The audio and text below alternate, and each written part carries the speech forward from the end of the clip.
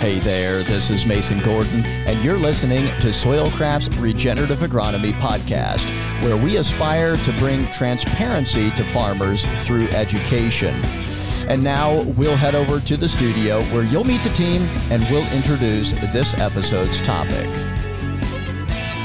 All right, welcome here for the first time to the studio. We're here with Denver Black, Trent Graybill, and our founder, Dwayne Bowman. Today in this episode, we're going to be talking about Soilcraft's history and the vision of the company. And going back in Proverbs chapter 29, verse 18, it says, "Where there's no vision, the people perish. But he that keepeth the law, happy is he." You know, we think vision is very important for that purpose. Without a vision, people fail. People perish, is what it says. So we want to try today and just lay out very clearly what is Soilcraft's vision and how we came to be, how it came to be that. And so we're going to start out with our founder, Dwayne, and he's going to give us a little story on all the way back to Ohio, where he started there, started farming, and up to today. And we're going to have a little conversation about that story, and then we're going to introduce our vision statement and talk a little bit about where we're going and where we're headed. So, Dwayne, I'm going to turn it over to you and let you tell us a little story. Thank you, Mason. To give us the story of Soilcraft, we have to go back to Ohio. I had a company called Treaty Soil. But before that, I was raised on a farm, and my dad was raised on a farm before that. And he remembered in the World War when they got their first tractor. But to bring us up, I would like to focus on 1981. I was farming with my dad, and I would have been a conventional farmer. By saying that, what I mean is the next best chemical was awesome because it made my job easier. And I knew nothing about fertilizer. We just did what the fertilizer dealer told us to do. But what happened in 1981 was we had a wet spring. We didn't get corn planted until June 7th or after. And you want to stop planting then, not start. And the worst thing that happened then was after that, we had a dry spell in the summer, and then we had an early frost. So what we had was acres and acres of wet, immature corn, and immature corn does not dry down well. But we got through that harvest, and that was the first year, the only year, I believe, that my dad ever lost money farming. But it was just a combination of things that happened all the same year. But what happened then was he went to the fertilizer dealer to ask them what he should put on for next year's crop. And they gave him the same answer they did every other year. It was like about 300 pounds of potassium chloride and monoammonium phosphate. That just didn't seem to make sense because we'd got a half a crop off, and why do you put more on? They said, well, you need to build your soil. But that incident sparked where I'm at today. My dad went to some meetings. They were explaining about pop-up fertilizers you could put right on the corn seed, and you really didn't need all that other fertilizer. And from then, it went to pro farmer seminars where they were explaining what sustainable agriculture was. And it was at those meetings that I met Dr. Dan Scow, Arden Anderson, and Dave Larson. And I would say those three had a large impact upon my farming and also where I'm at today. Could we back up a second? Sure. Dwayne, that when you were mentioning about that year, the fertilizer dealers told you needed to apply more. Did you guys put more fertilizer on that year or not? No.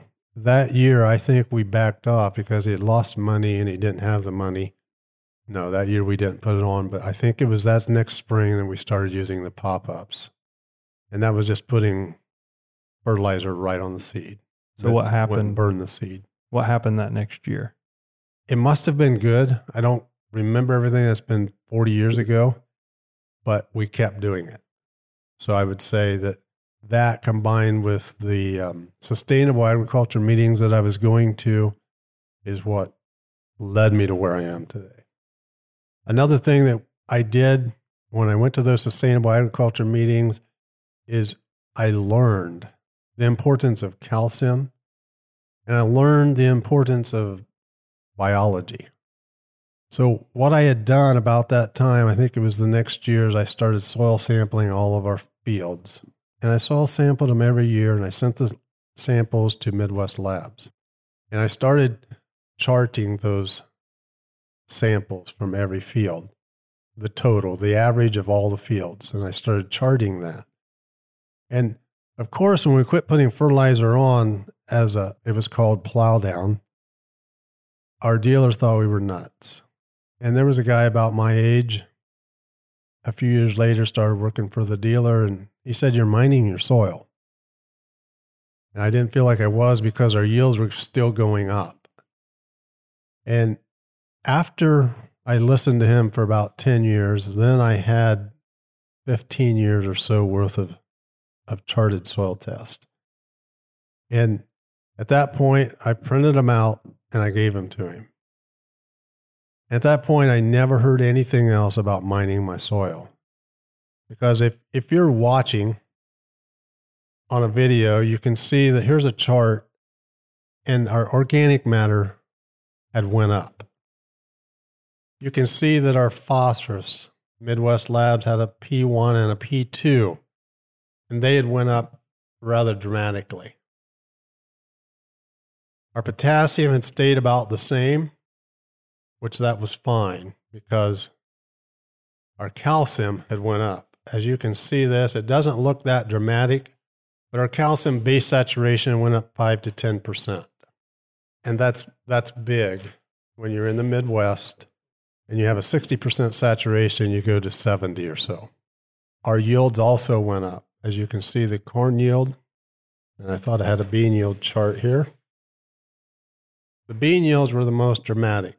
Yeah, makes sense. And it's because they had a lot more disease issues when they were first planted. And once we had the biology in the soil, we didn't have near the disease issues.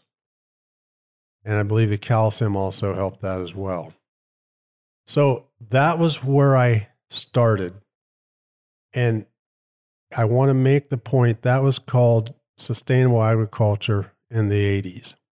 And I don't know if it was actually Pro Farmer that coined that term or not, but that's where we were. And I would say my understanding and my knowledge grew fairly slow at that point. And another thing, I want to tell you this so that you understand that you know your farm better than anyone else. And that's what I found, because I had Dr. Scow give me recommendations to grow a corn crop.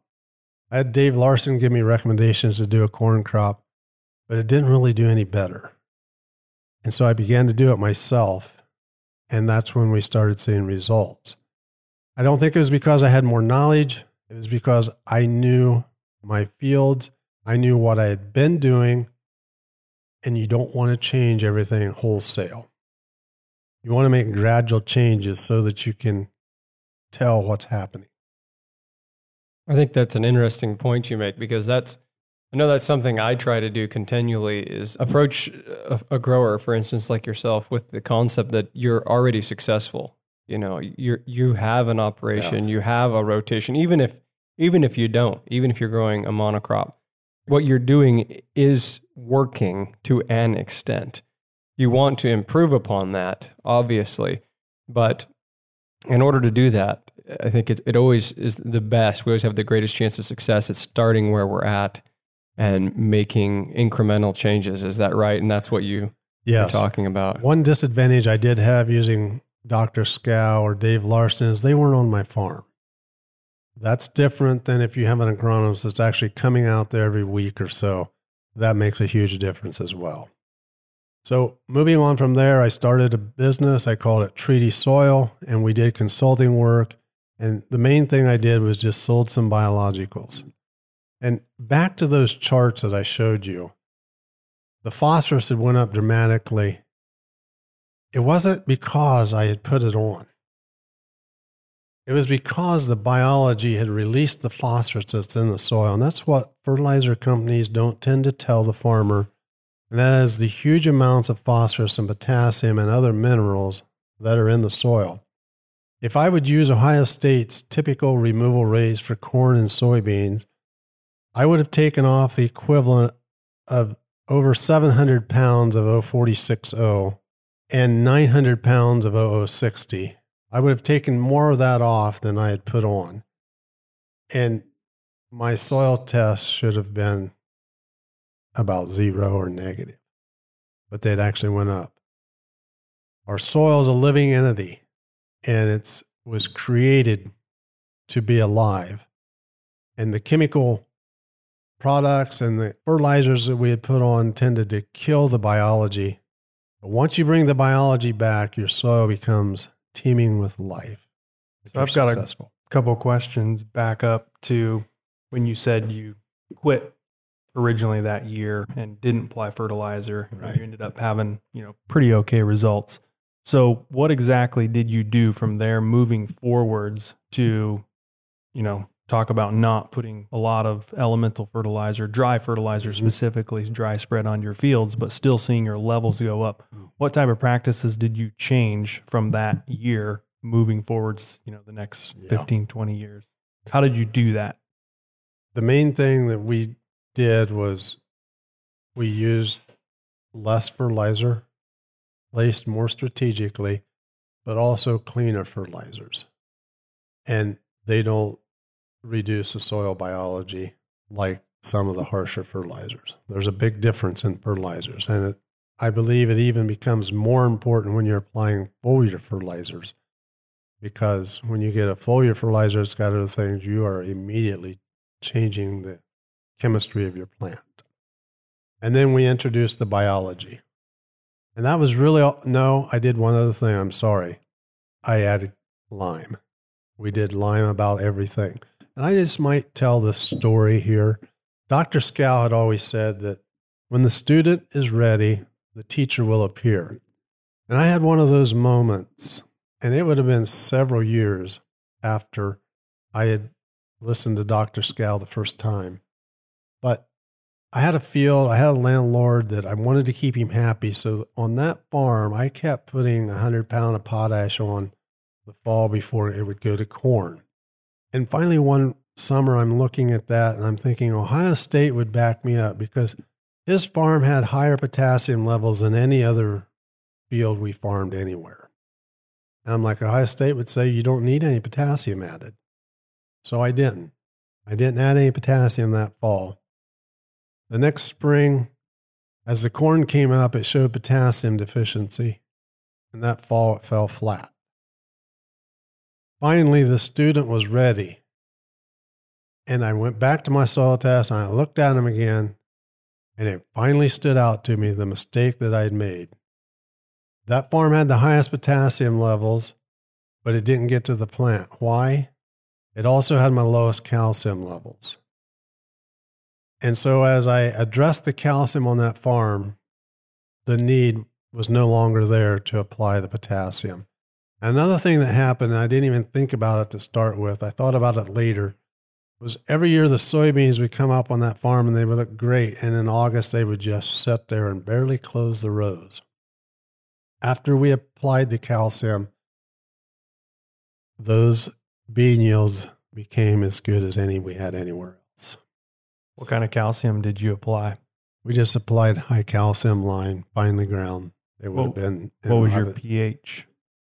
pHs on that farm were in the low 6s, if quite there. All of my others were in the 7s, which I would rather be 6.5, 6.7. But we had so much magnesium there in Ohio that our pHs were high. Once you had calcium where it needs to be. And that's another thing I might throw in here right now. pH tells you nothing about how much calcium you have. You can have every liquid, everything has a pH, but not everything has calcium in it. And your soil can tell you the same thing. If you have a high pH, does not mean you have enough calcium for your crop. So at that point, as a few years after that, our yields kept going up, and I did have a lung problem, and I thought it would be best to quit farming because of the dust. And so I sold my operation to my son, Clem, and also about that time, it just seemed like God brought something into our life, and we moved to Washington State. One interesting thing that I had done when it didn't seem like Dr. Scow's recommendations were the best thing for my farm was I said if I ever had a high-value crop, I would work with Dr. Scow.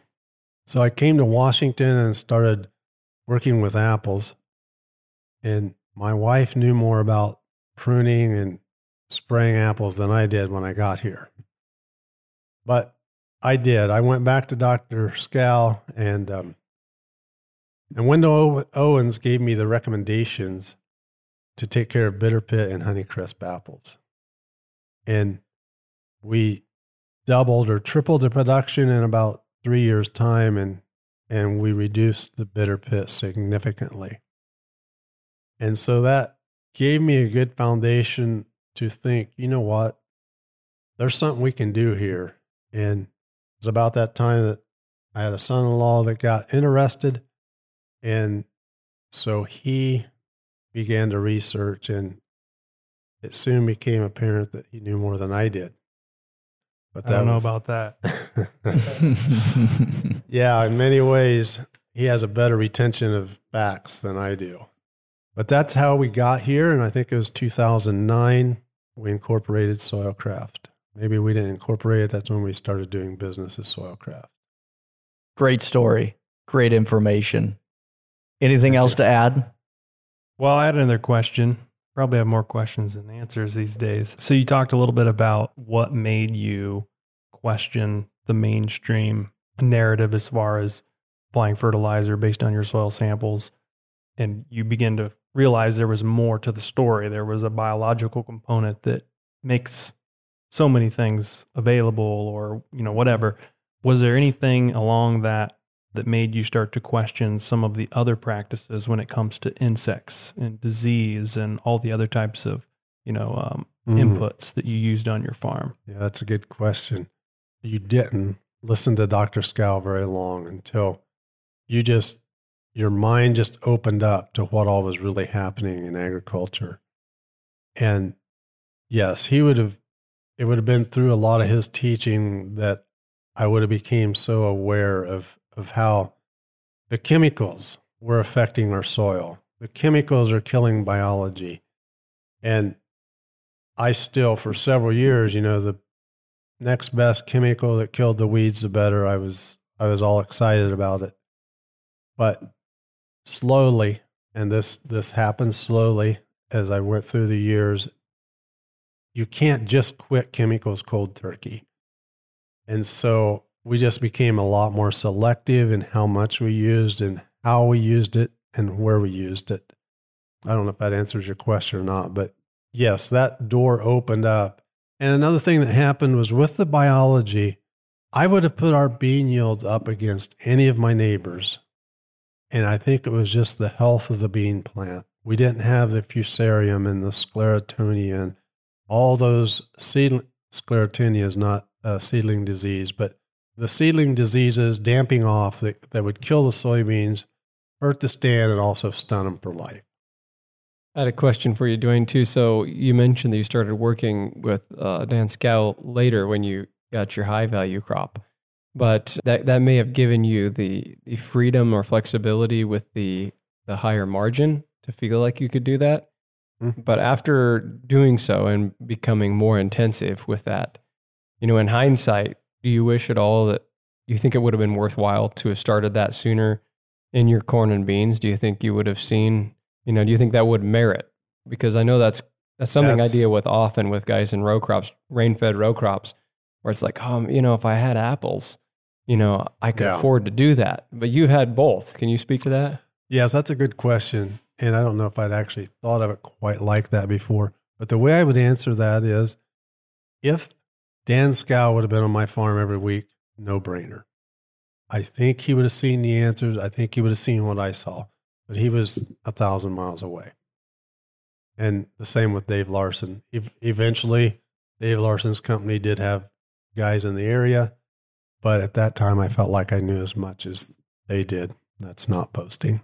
And do you think some of that is, you might agree or disagree that you felt a little alone back in Ohio when you started into this, like you didn't have friends or neighbors doing that? And something I'm seeing that I really like, for instance, in Twitter is you see so many farmers even that aren't next door that are collaborating, and even better farmers that are next door.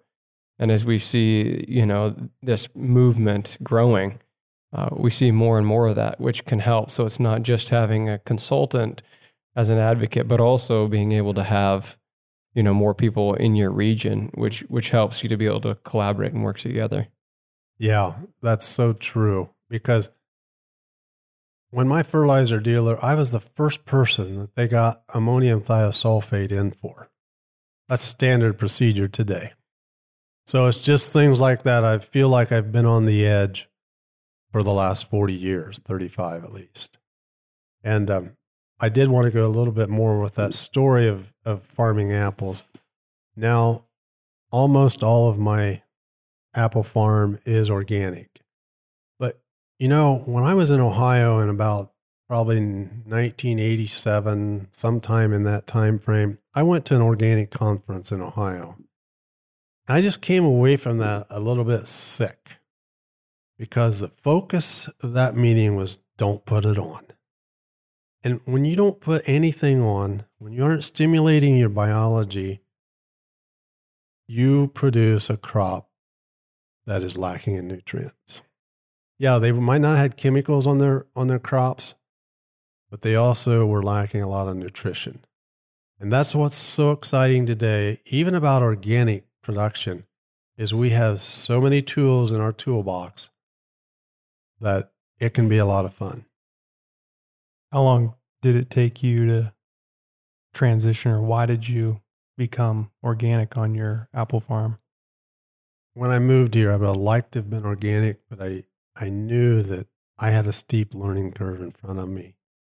And I didn't want to learn how to grow apples and cherries the same time I was trying to be organic. What was the reason you wanted to be organic? Just to have nutritious, clean fruit. And I'll just throw this out there for what it's worth. In the past, maybe 7 years ago, Trent was doing work with a farm, and they had a consultant that would give them the chemical recs, and we would give them the nutrition recs. And when we get the rec, they had multiple insecticides and multiple fungicides in one spray. And that was probably made me about as interested in organics as anything. Because what are we eating? They test all those chemicals separately. They don't test them when they're put together. Yeah, well, thank you for that story. We're getting on. I think we're going to have to split this into a couple sessions, a couple episodes. And so we're sitting at about 26 minutes right now, so I think it's time to end it. This is a great place. Thank you for your story, Dwayne. The next episode, we're going to talk about the vision, and we'll introduce the vision statement, and then we'll go from there. So thank you for listening. Come again. Thank you for listening. It's been another successful podcast. If you have any questions or a topic that you'd like to hear us address, please email us at podcast@soilcraft.com. Until next time, thanks again for listening.